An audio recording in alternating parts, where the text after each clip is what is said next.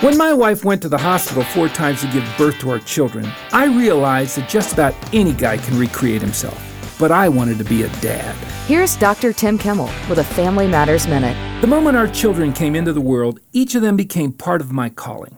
As a steward of my calling of fatherhood, I cannot hope to come close to meeting their needs without individual and deliberate devotion to each one of them. This is when our hurried lives really work against us.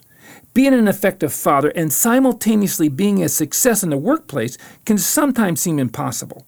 Face it, kids don't cooperate as well as the laws of money, and they often don't reward our egos nearly as much as those shiny steps on the corporate ladder. Yet, regardless of how noble our vocation, God will not condone us throwing our children under the bus of our career.